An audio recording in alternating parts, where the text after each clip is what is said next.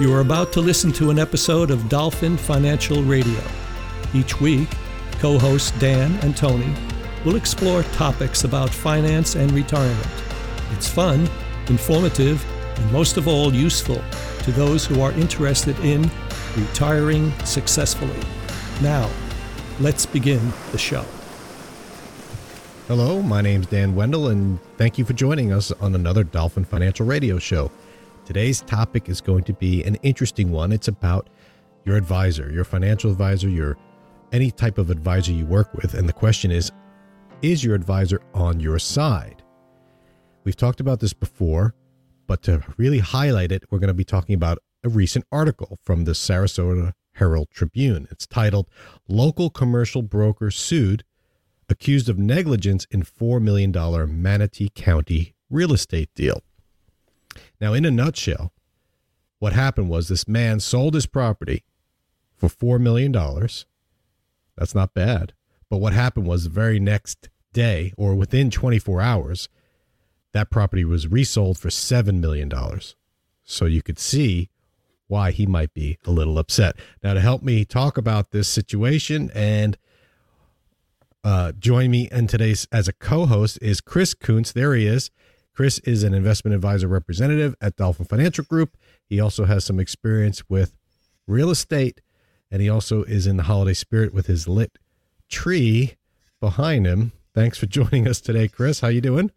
Is it too soon for Christmas? I mean, I don't think so. I everyone's got an opinion on it.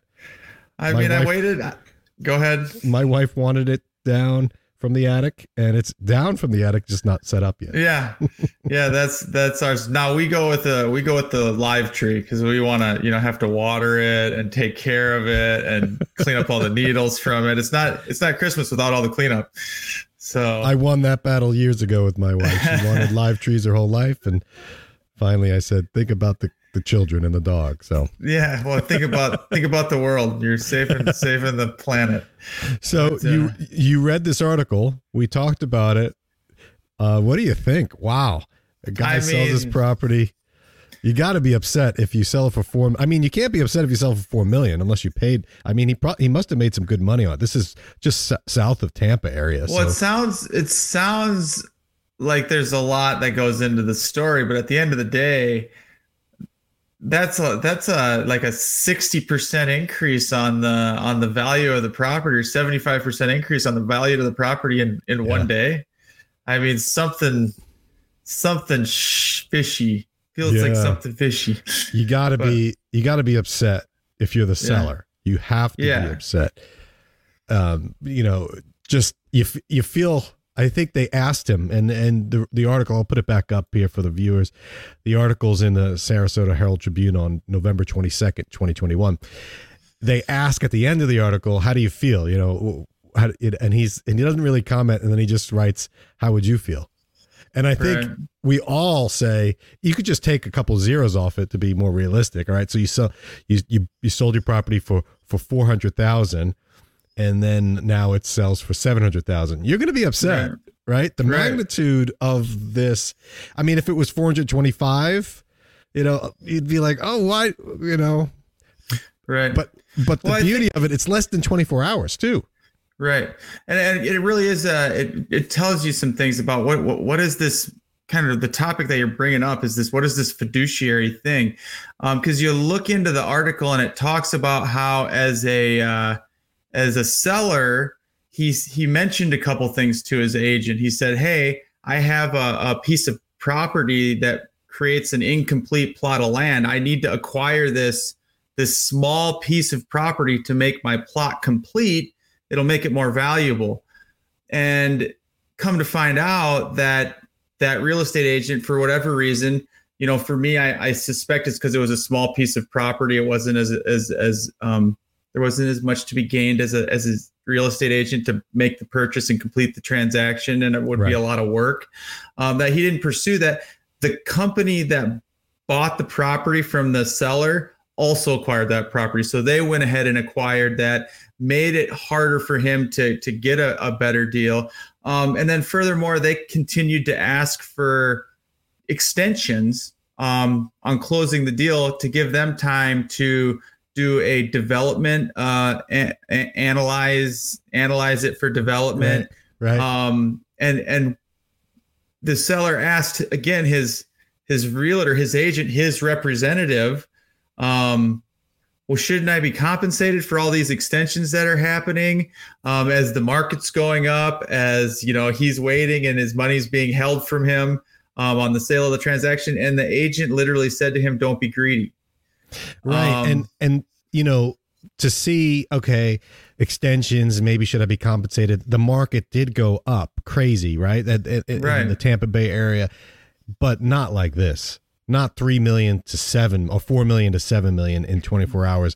Oh, no. Right. Yeah. So right now what's happening is the seller is suing the real estate agent for negligence and breach of fiduciary duty. Hey, you're supposed to get my back in this deal. What's going on? How come? And what we're learning and what the whole gist of the article is and why we're talking about it is the question becomes, is the real estate agent a fiduciary or is it just a transactional middleman? And what does fiduciary even mean? Right. Well, right. A lot of people don't realize, what does that mean?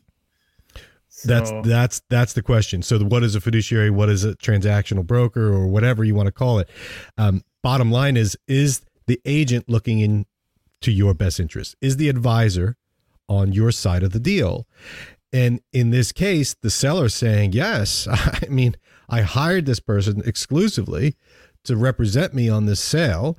My wife and I, and there's a whole story on this. If I urge the listeners to go and read this article, it talks about how he's going through a rough time. He's got, I think one of his sons has cancer. He's, feeling down. It's just not a good time. He wants to sell and he just didn't want to be bothered. He said, here, you take control of the situation, Mr. Real Estate Agent.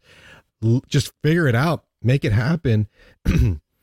And so he felt that the agent was supposed to be working in his best interest. And now the agent's saying, no, I was just a middleman. I was not a fiduciary. Right. And there's a big difference here. I think the most telling point of if somebody is a fiduciary or not, and this isn't how it always works out, but when you see them sitting on the opposite side of the table from you, literally, as this gentleman witnessed his agent sitting with the buyers at closing, when you realize that moment, it's too late, and what's really important is to understand exclusive doesn't mean fiduciary. You may have an exclusive financial advisor. That does not mean that they're a fiduciary financial advisor. That simply means they're the only person you're talking to, which is kind of what this guy is starting to realize as far as his real estate transaction goes, is this exclusive agent was not his fiduciary. It was just simply the only agent he was talking to when he agreed to allow that person to help him sell his property. That's right. So Mr. Agent, you're my exclusive agent. I'm not going to work with any other agent, only you. But that still didn't mean that he had to act in his best interest legally, which is crazy to think. So the agent is denying any wrongdoing, obviously.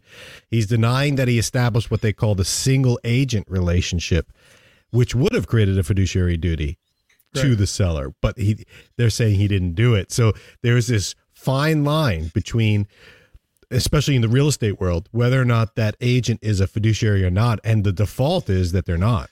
They're not, yeah. Right. And I don't think people realize that.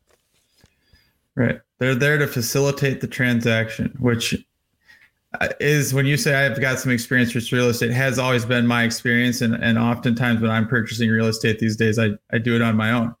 But I like to think of this fiduciary thing, very importantly, is the person, it's a very black and white definition. Are they legally responsible to have your best interests in mind, or is it just something that you would hope they have in your best interest? So as an advisor, as an investment advisor with my license, my Series 65, I am legally responsible to have a client's best interest in mind. If I do not make decisions and educate myself on what your wants, needs, and expectations are, and then make my recommendations accordingly, and resist bad decisions. Make you aware of things that may be against what your wishes are in the long term. If I don't act as devil's advocate sometimes, then I'm not doing my legal obligations as a licensed representative. It's true, and people don't realize that this is a prime example, and this is why we're talking about it. You got to. I think most people just assume that if I'm hiring an agent or an advisor, even a financial advisor, that they're going to act in my best interest. But that's certainly not the case. As we saw in this article, you don't know if your advisor's on your side. You have to actually ask. And I'm finding that when I bring this kind of topic up to people, they just assume, oh yeah, I have a stockbroker, or I have a real estate broker, or I have a financial advisor. They obviously have to act in my best interest. And the answer is, oh, that's wrong. Actually, they don't. They don't have to act in your best interest unless they legally have to. So that's why we use the term fiduciary. It's an obscure term, but I think it's becoming more and more prominent. People are understanding that. But I think the default people assume is that they are a fiduciary, like a doctor. A doctor is fiduciary, right? A lawyer. You assume if you're going to the doctor, they're not going to prescribe a medicine that they get paid on just because they want more money. They're prescribing it because you need it. Right. It's in your best interest. In this particular case, the broker, the real estate agent, was not acting in their best interest, and legally can say, hey, I wasn't. Think about that for a moment. Can you imagine fighting the case saying, oh yeah, I wasn't acting in your best interest, and that's perfectly not my legal. Responsibility. Yeah. You knew that. You signed the document saying that I'm not going to act in your best interest. People don't realize they're signing that when they hire a real estate broker or even a financial advisor. Right. Some financial advisors, in fact, many are not fiduciaries. Are not. I think that's what's the scariest thing to me is there is a difference between an investment advisor representative, somebody that, as I said, took their Series 65. That's the license that you take to become a fiduciary responsibly managing money, versus somebody who is working for a brokerage house like a Merrill Lynch, a Wells Fargo, all the big box chains. If they're a brokerage and they have their Series 7 and their Series 66, that does not create that same fiduciary responsibility. So they'll look and sound a lot like an investment advisor representative while not having that responsibility, because they're more labeled like a real estate agent as a transactional broker, right? Because they're being paid, instead of managing for a fee, they're being paid commissions, and that's right. And that's a big distinction. It's a huge distinction, and they're not going to call themselves a stockbroker anymore, because that term is kind of gone by the wayside. They just call themselves financial advisors, which is totally allowed at this point. It's allowed by the authorities to say, hey, I'm a financial advisor, but you could be a financial advisor that's a fiduciary. You could be a financial advisor that's not a fiduciary. And it's up to the client. It's up to the customer to understand the difference and ask. Now, you mentioned the big box because that's the easy ones to pick on. There are so many of them, and there's a lot of advisors. You can be a fiduciary and work at one of those. You just have to have the licensure. You have to have gone through that sort of process. But you don't, as an end user, I think most people simply don't know. Just like this real estate transaction, this guy just didn't know. He just assumed. And it was a costly error. And there's a lawsuit going on. The question is, who will win? I'm going to guess that the real estate broker will win, because he's technically, the law leans his way. Yeah. Right. The law leans his way. It's the same thing in the financial world. Well, I thought you were on my side. Well, I was just facilitating the purchase of the mutual funds or the variable annuity. It was suitable. It's kind of like I've heard someone say, a fiduciary, if you bring a suit to me, if you wear a suit, business suit, you say, hey, Dan, how do I look? And it's canary yellow. Okay. Nothing against yellow, but let's say you have a canary yellow suit going to a Wall Street business meeting. As a broker or a transactional representative, or, just a financial advisor without the fiduciary liability, I would say, yeah, it fits you, it's tailored, it fits. You don't look bad in wearing it. As a fiduciary, I would say it fits you, but it's canary yellow. It's totally inappropriate. You should not wear that, right? To the business meeting. So you can make the case that, hey, which I can say either thing and be right, but which one's more right? Which one is in your best interest? And I think that is a great analogy. I mean, it's a superb analogy because it points out the fact that it can fit well. It can look good, but not on you. Canary yellow is not your color, right? And that's the difference between a fiduciary, like in our world. Like, there are lots of great investment mechanisms out there, but not every great investment mechanism is suited to the individual using it.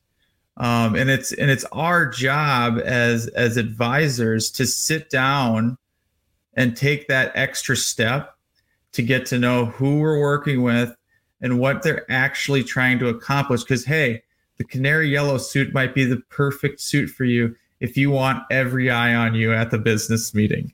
Right. But if you're trying to just not draw attention, get through the meeting, have a good, comfortable, quiet meeting, like a good, comfortable, quiet retirement, then the really exciting yellow suit or high-powered stock isn't necessarily suited to you.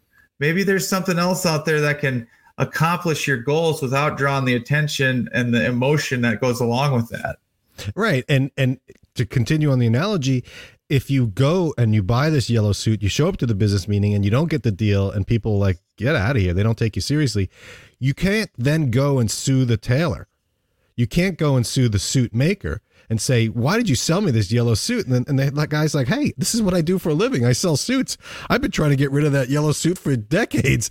You bought it. Like, did I do something wrong? No. And it fit you perfectly. But I looked silly in it. Well, it's not my responsibility to tell you that. I just want to make sure it fit you. That's my responsibility. And so people, when you talk about this analogy, people say, oh yeah, I guess that's right. And so maybe I should be asking my advisors whether or not they are actually fiduciaries, whether or not they're actually looking in my best interest, because the canary yellow is quite obvious, but some of these financial products or transactions like this real estate deal aren't quite so obvious.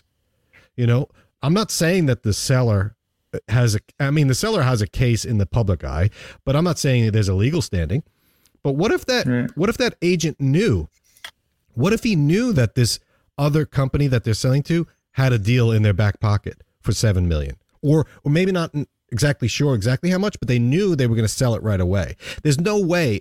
I find it difficult to believe that the agent brokering this deal didn't know that there was another deal right behind it. Within 24 hours, it seems fishy, right? There's a lot, when you look at one of the things that I thought was interesting from the article is that they mentioned this real estate agent has no other complaints on his license. Right. So there's a subtlety here where he's a very successful agent, as it's mentioned in the article. One of the top, I think, agents in that area, no complaints, lots of transactions. But it's these, sometimes it's that high producing agent that's not being looked at as too closely. It's subtle things, I guess is what I'm trying to say. When you have you're making a number of decisions, nothing like this. What happened in this situation is it was something extreme suddenly happened. But you wonder as you look back how many small things where he was working to get the deal done and it just wasn't a big enough number for it to draw any attention. In this case, it finally caught up to him. But you can't necessarily rely on past track record to know if somebody is making decisions, in your best interest, or if it's just simply getting deals done, making sales, and then moving on, and just there's not enough of a difference. I find, I look at it like this: is like when you go to like a trainer, and you say, "Hey, trainer, dietitian, I wanna lose 20 pounds," and ultimately the responsibility is on you, not them, to find the person that listens to you, here's what you need, but then holds you accountable. And I think that's part of being a fiduciary. Dietitians aren't fiduciaries, trainers aren't fiduciaries. They don't have to take responsibility for how much weight you lose. However, if you find the right person, they almost are they take a responsibility for your weight loss in terms of holding you accountable. So if you go out and have those cheat meals and they notice you're not losing weight, they're going to ask you, "Hey, what are you doing here?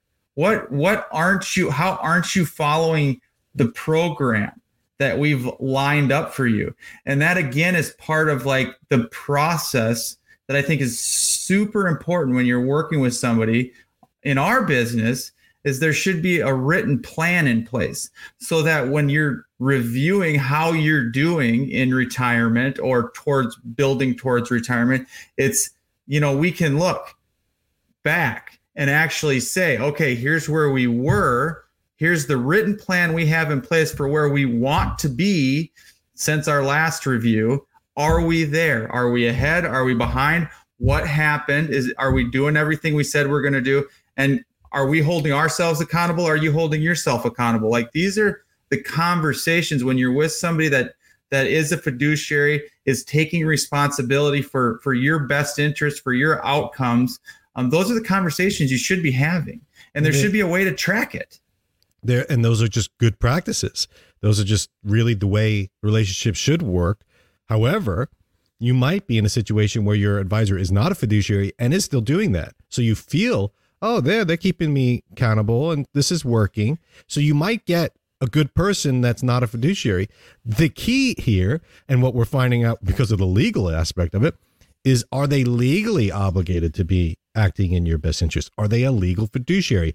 So let's talk about that real quick, because I want to conclude here by saying the point of this article is to basically say, is your advisor a fiduciary, right? That's the key. So how do we know that? You get a good feeling, oh, I've been working with them for years.